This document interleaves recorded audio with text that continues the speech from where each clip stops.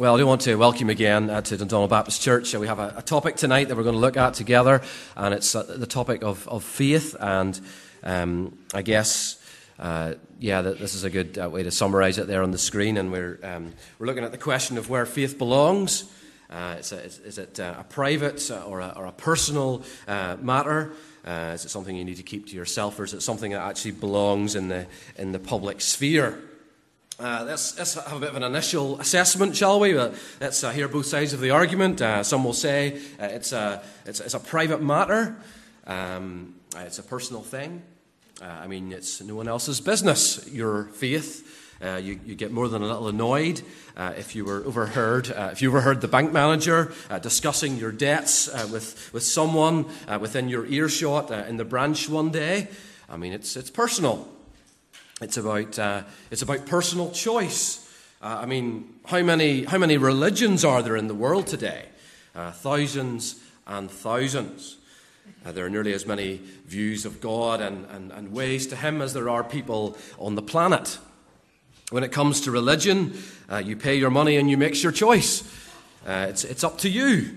Isn't that right? You want to follow Islam, you can follow Islam.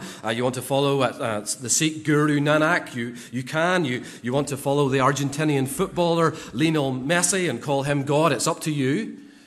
You can do that.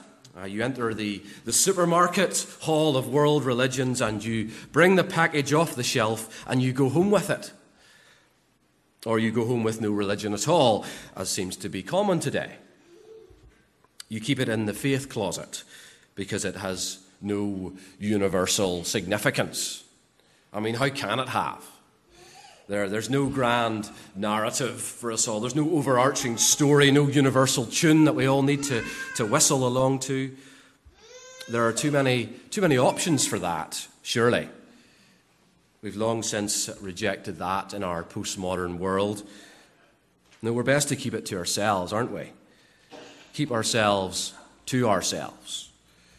It's a small, private matter for you based on whatever gets you through. Surely no one has any right to impose their morals on anyone else, to tell them how to live. Do they? Only the arrogant would suggest that their way is the only way to God. Only the arrogant would suggest that their way is the only way to nirvana or heaven or happiness or utopia or whatever you want to call it. Isn't that right? At the thick end of imposing your way to live is forced conversion, another system of control on the masses, and we've enough dictators in the world already. But yet, at the same time, there are plenty of people who display their faith in public.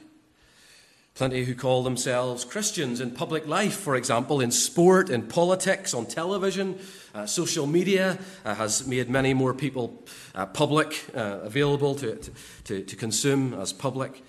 And plenty share their faith on there. Plenty refer to their faith when they decide what policy to back in politics. Theresa May, she goes to church every Sunday with her husband. We've seen it on television. Dan Walker from the BBC says he doesn't work on Sundays because he's a Christian and that's a day for worship. Jurgen Klopp, the Liverpool manager, says that Christianity is very real to him and has to show itself in his life.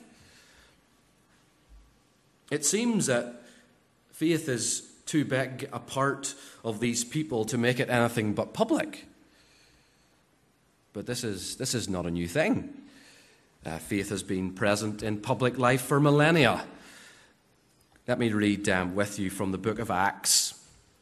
Acts chapter 17, and it's going to come up on the screen, and we're going to read from verse 16 to the end of the chapter. Acts chapter 17, verse 16. And it says this. Now, while Paul was waiting for them at Athens, his spirit was provoked within him as he saw that the city was full of idols. So he reasoned in the synagogue with the Jews and the devout persons, and in the marketplace every day with those who happened to be there. Some of the Epicurean and Stoic philosophers also conversed with him, and some said, "What does this babbler wish to say? Others said he seems to be a preacher of foreign divinities because he was preaching Jesus and the resurrection. And they took him and brought him to the Areopagus, saying, "May we know what this new teaching is that you are presenting? For you bring some strange things to our ears. We wish to know, therefore, what these things mean." Now all the Athenians and the foreigners who lived there would spend their time in nothing except telling or hearing something new. So Paul, standing in the midst of the Areopagus, said, "Men of Athens, I perceive that in every way you are very religious. For as I passed along and observed the objects of your worship, I found also an altar with this inscription, 'To the unknown God.' What therefore you worship as unknown, this I proclaim to you. The God who made the world and everything in it, being Lord of heaven and earth, does not live in temples made by man, nor is he served by human hands as though he needed anything, since he himself gives to all mankind life and breath and everything. And he made from one man every nation of mankind to live on all the face of the earth, having determined allotted periods and the boundaries of their dwelling place, that they should seek God and perhaps feel their way towards him and find him. Yet he is actually not far from each one of us.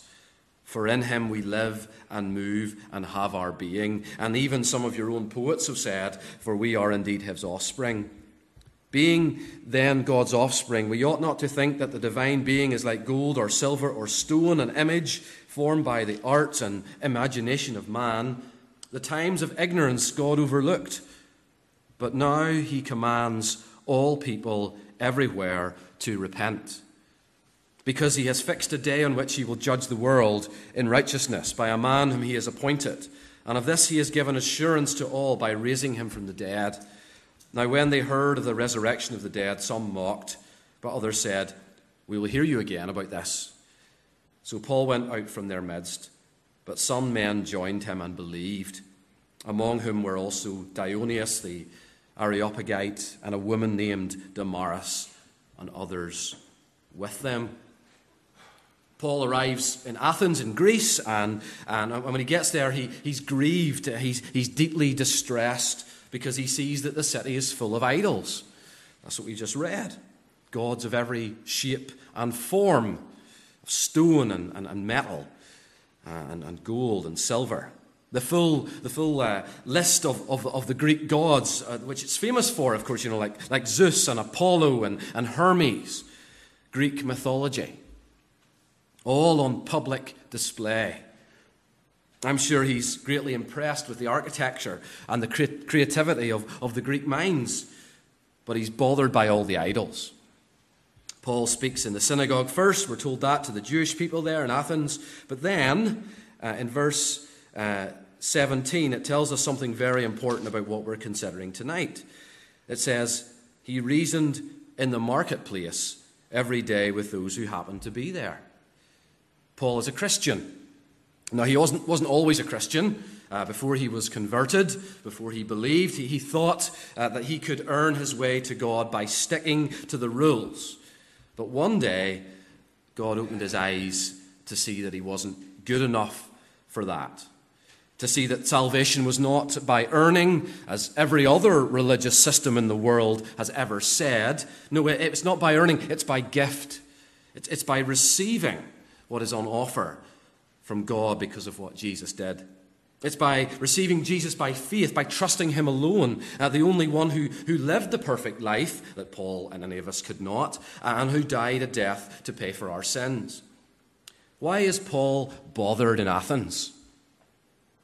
Well, notice that Paul doesn't think for a minute that he's just arrived in a new city and perhaps they have their own way to God. Perhaps they have their own system here, maybe a better system in Athens that people are following. No, it says he reasons with the Greek people. And he does it in public. He does it at the marketplace, right? Reasons, that means that he knows there are inconsistencies with their own system of belief, and he explains them to them, and he presents the reasonableness of the Christian message, the Christian gospel. That's what that means.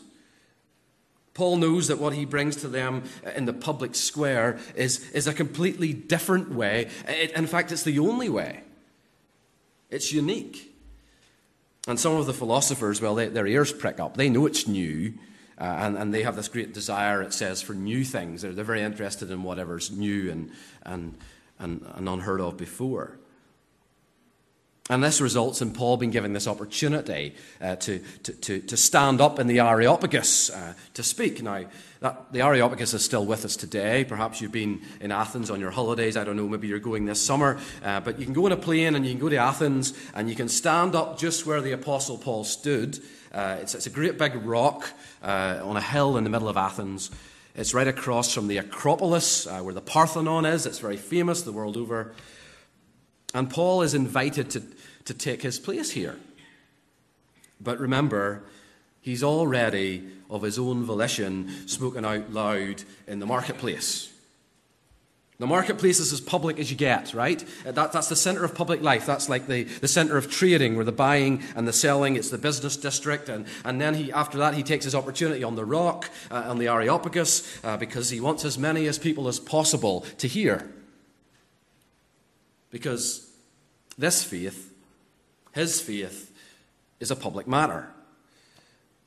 And the reason it's a public matter comes out in the next part of what we read. Verse 24 says this: "The God who made the world and everything in it, being Lord of heaven and earth, does not live in temples made by man, nor is he served by human hands as though he needed anything, since he himself gives to all mankind life and breath and everything." Do you hear what Paul's saying there? He's saying we're all the same. We're all the same. There is one God who made everything and everyone. There is God who is the creator, who made everything and everyone, and we were made by him, and we were made for him. We're his, in other words. We're all the same. We're all created, and we're all created to worship God who made us. And that's why we're all worshippers. Paul told them that he could see that they were very religious in Athens. But I wonder, do you realize tonight that there's no such thing as a non-religious person? I hear this on the television. Yeah, me, I'm not religious, me, I believe in we should live and let live, and I hear this sort of thing on the television. But I want to tell you, there's no such thing as a non-religious person. For we're all the same. We're all worshipping something. For it's the way we're wired. It's the way we're made. And many people worship on a Sunday at the Emirates or the SSE Arena or even at a leisure centre gym. Many people worship themselves in this Instagram age. I don't know if you've noticed that. Vanity has never been more in vogue. Lots of people in the world follow traditional religions or some of the bigger religions. Makes no difference. There are plenty of idols that aren't made of stone and metal, and there always will be, for we're worshippers. That's what we are. We're made for God and to reflect him. The Bible says at the very beginning that when Adam and Eve were made, they were made in God's image. And we can still see that if we look in the right place. Because God is the creator, right? And so we are also creators. Many creators in his image. We reflect what God is like. You can see that in art galleries. You can see that in incredible creativity and inventions. You can see that in music, in the wonderful creations of musicians. Christian or not Christian, makes no difference. The gifts and the abilities of people are incredible in the arts. That's why even here, Paul can quote two Greek poets, verse 28 and verse 28, who are not actually Christians.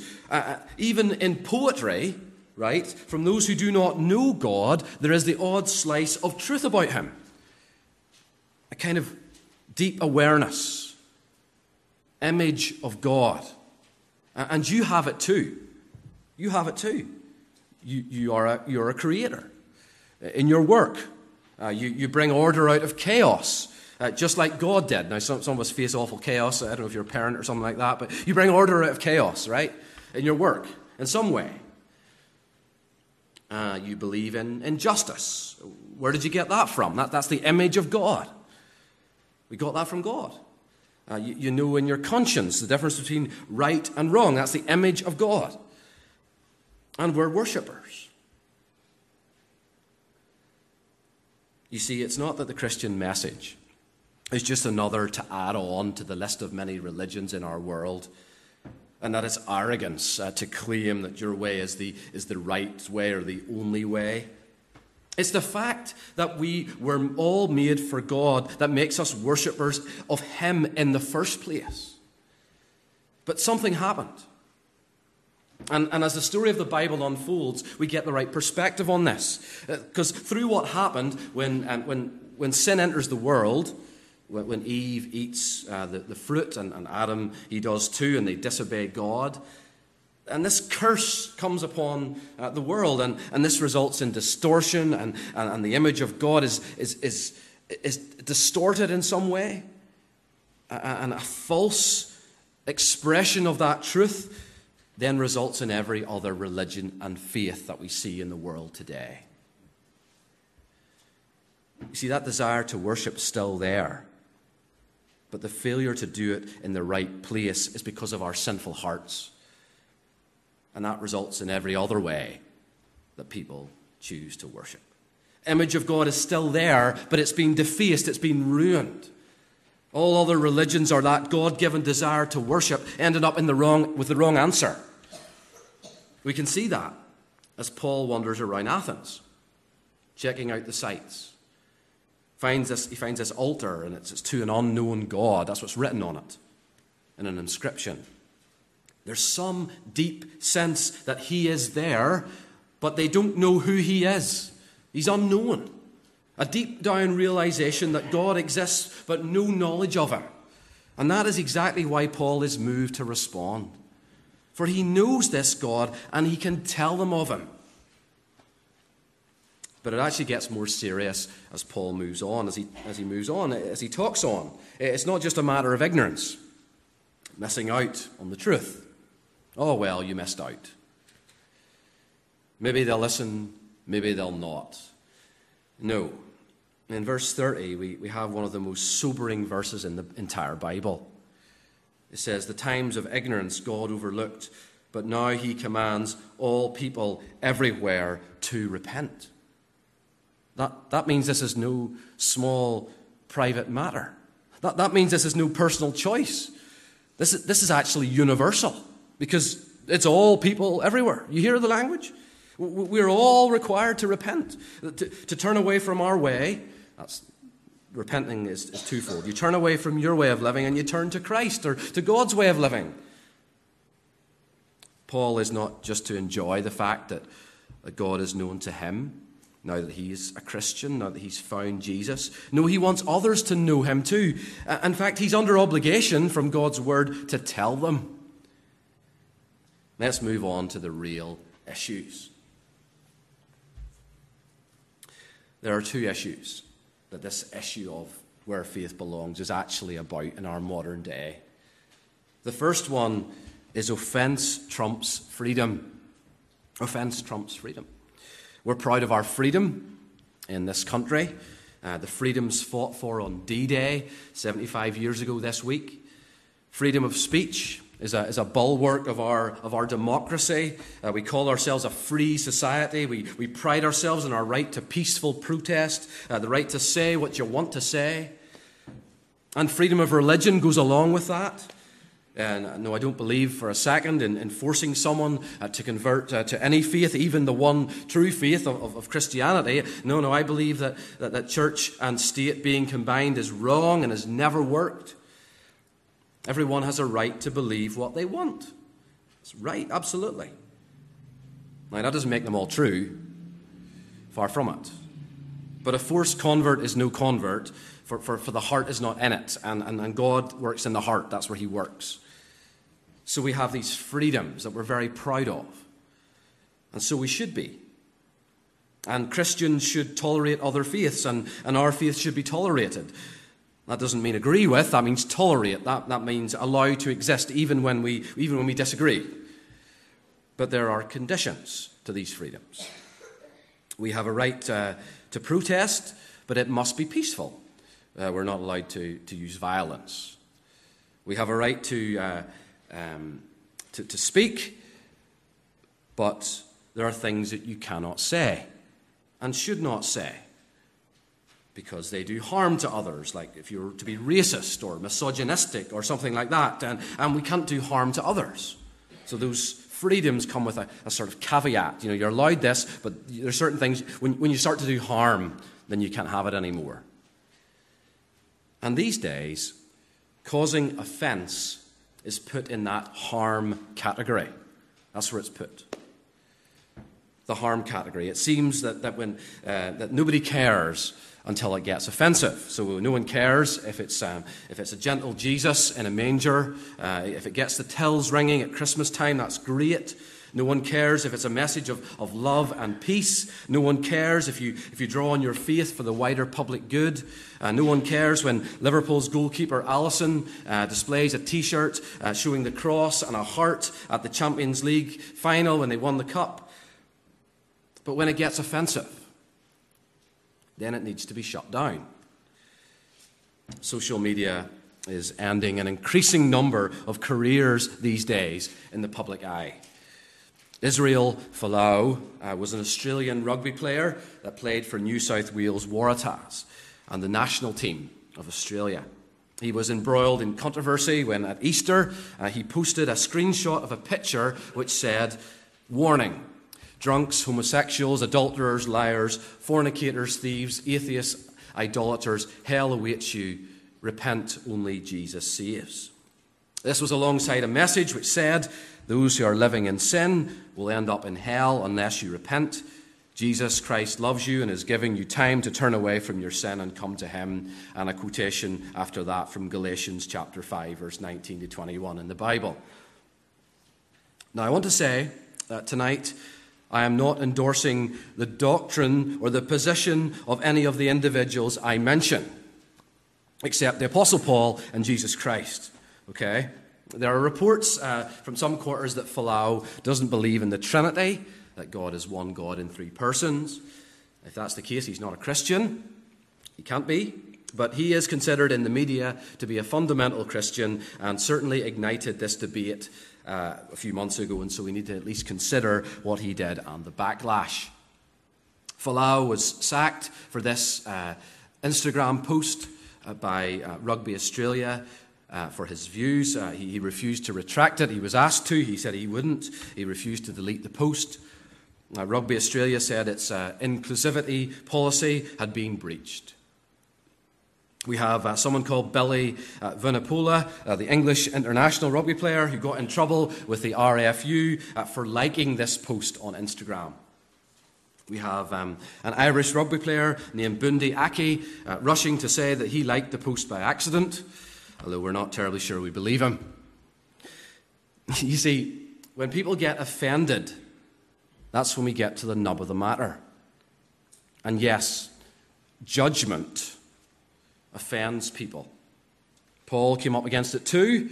We saw this in Athens when Paul undercuts every other religion and way and says God now commands all people everywhere to repent because he's fixed a day on which he will judge the world in righteousness by a man he appointed, and of this he's given assurance by raising him from the dead. In other words, because Jesus rose from the dead, a historically well-known fact, by the way, any historian worth their salt accepts that, even non-Christians. Because he rose from the dead, according to Paul, that means that judgment is coming. That's his logic. And this offends some people, and they mock Paul in Athens. Resurrection, judgment. Come on. That's what they do. And yes, people are offended by the prospect of judgment. They don't like to be held accountable to a heavenly being who apparently made them. That's true. But what Folau really fell foul of was the offence of daring to include homosexuals on that list. Peter Linus, who writes for the Belfast Telegraph, he gets this. He said, "I wouldn't have posted what Folau did. He missed a great opportunity at Easter to emphasise the forgiveness and hope found in the cross. But I wonder if Folau had just mentioned adulterers, drunkards and atheists, would he have been in so much trouble? His sin seems to have been to challenge the current sexual orthodoxy. And I think he's got something of a point. No one reacted to any of the rest of it. They just saw one word on the page, along with the word hell. They didn't even see the love of Jesus mentioned on the actual post. Vunipola, who liked it and got into trouble with the English RFU, he took great steps to say that he was not perfect, that he was a sinner himself, but no one noticed any of it. But I repeat what I said earlier. We are all the same. It's a universal message. All sin results in judgment. We are sinners in our hearts. And that's what results in sin in our actions. Lying and cheating and stealing and lust and gossip and drunkenness and sleeping around and any sexual relationship outside of marriage of one man and one woman. And the trouble with giving you a list like that is that invariably we miss something out. Some other thing, equally as sinful.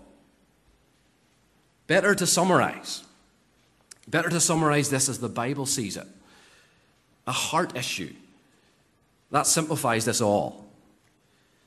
Not so much actions as state that results in actions. The root cause is the heart. And we all have that problem, for we are all the same. A deep problem of living for ourselves and ignoring and disobeying God in His world. That's what we're talking about. Paul's list of sinners and sinful acts in Acts 17 includes all people. Listen to his list. God commands all people everywhere to repent. That's his list. It's the world that must repent, and all the people living in it. That means you and me. Would I have posted something like this? No, I don't think so. You take a big risk with text language at times. I wonder if you ever got in trouble over a text. Exclamation marks can be taken wrong. Capital letters and all the rest of it. I think he risked being taken up wrong. Please understand the rest of the list not on his list, because it's all of us. It's a heart matter that includes all sinners and all expressions of that sinful heart that shows themselves so many times in different ways. Is what he shared true? Yes. But it's not the whole story. Please hear the rest. The offer of salvation from God is for those who realize that they are in a desperately needy situation that's not right before God, as sinful before Him. Does what he said belong in the public realm? Yes, of course it does, because freedom of speech must allow it. That's what that means. You can't have freedom of speech for one person and not for another, just because it's offensive. I mean, you can be offended by anything. Although it does need care to prevent misunderstanding and some sort of special category of sinner being created, which does not exist. Every culture in history has had its own offense to the gospel.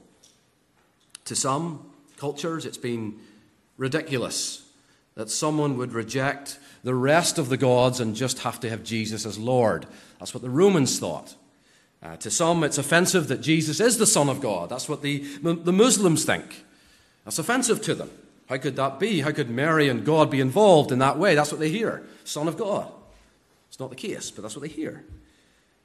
To our culture, it's an offense to have a God who judges all of us and to say that you can't love and marry any person that you like. That's some of the places where it grates, where it's offensive. Jesus is described as a rock of offense in 1 Peter chapter 2. And the preaching of the gospel is foolishness to those who don't believe, Paul says in 1 Corinthians chapter 1. The difficulty or even outright offense is no surprise. For the gospel is not like any other religion or way. It takes the feet out from under our self-confidence and self-effort to be right with God. It really does. This is a return to God's way and God's way of ordering the world, and we don't like it. We don't like it. Closely related to the issue of offence is moral authority. That's the second real issue that's in play in this, right? It's about moral authority. Christian medical doctor David Makareth was fired from his job after 26 years for saying that there are only two genders. He got fired for that. A position that barely 10 years ago was the only one that kept you from being labelled a lunatic, by the way. I'm not out to upset anyone, he said. I care deeply about transgender people, but we must be able to say what we think and defend what we believe in a non-combative way. Otherwise, we will turn into a dictatorial state in which we are all enslaved. He's right, you know. He's frantically trying to care and not upset anyone, but he thinks his freedom of speech should be protected, and it should be, but he's offended someone, and he's broke the rules, and he feels the oppression of that. He's sinned against the rule book, if you want to put it like that. This is just what Peter Linus said. To challenge the current orthodoxy on these matters is to sin, according to society. It's the same difficulty for politicians. So Tim Farron, who was the leader of the Liberal Democrats until a couple of years ago, claimed that it had become too difficult for a Christian to exist in public life. Too difficult. People say that Christians have no right to impose their morals on everyone else. But in reality, morals are imposed all the time. Just the same as everyone is religious, as I said, everyone has morals. And they're frequently enforced, even when people lose their jobs. You see, it's an enforcement of a moral position. For sinning against the rules, for breaking the rule book. It's just a question of who writes the rules. Who defines right and wrong? Who sets the bar? Who's in charge?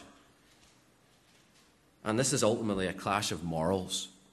We have the morals of today versus the morals of God in the Bible, and often they agree, many times they agree, you shouldn't murder, you shouldn't steal, but here they disagree.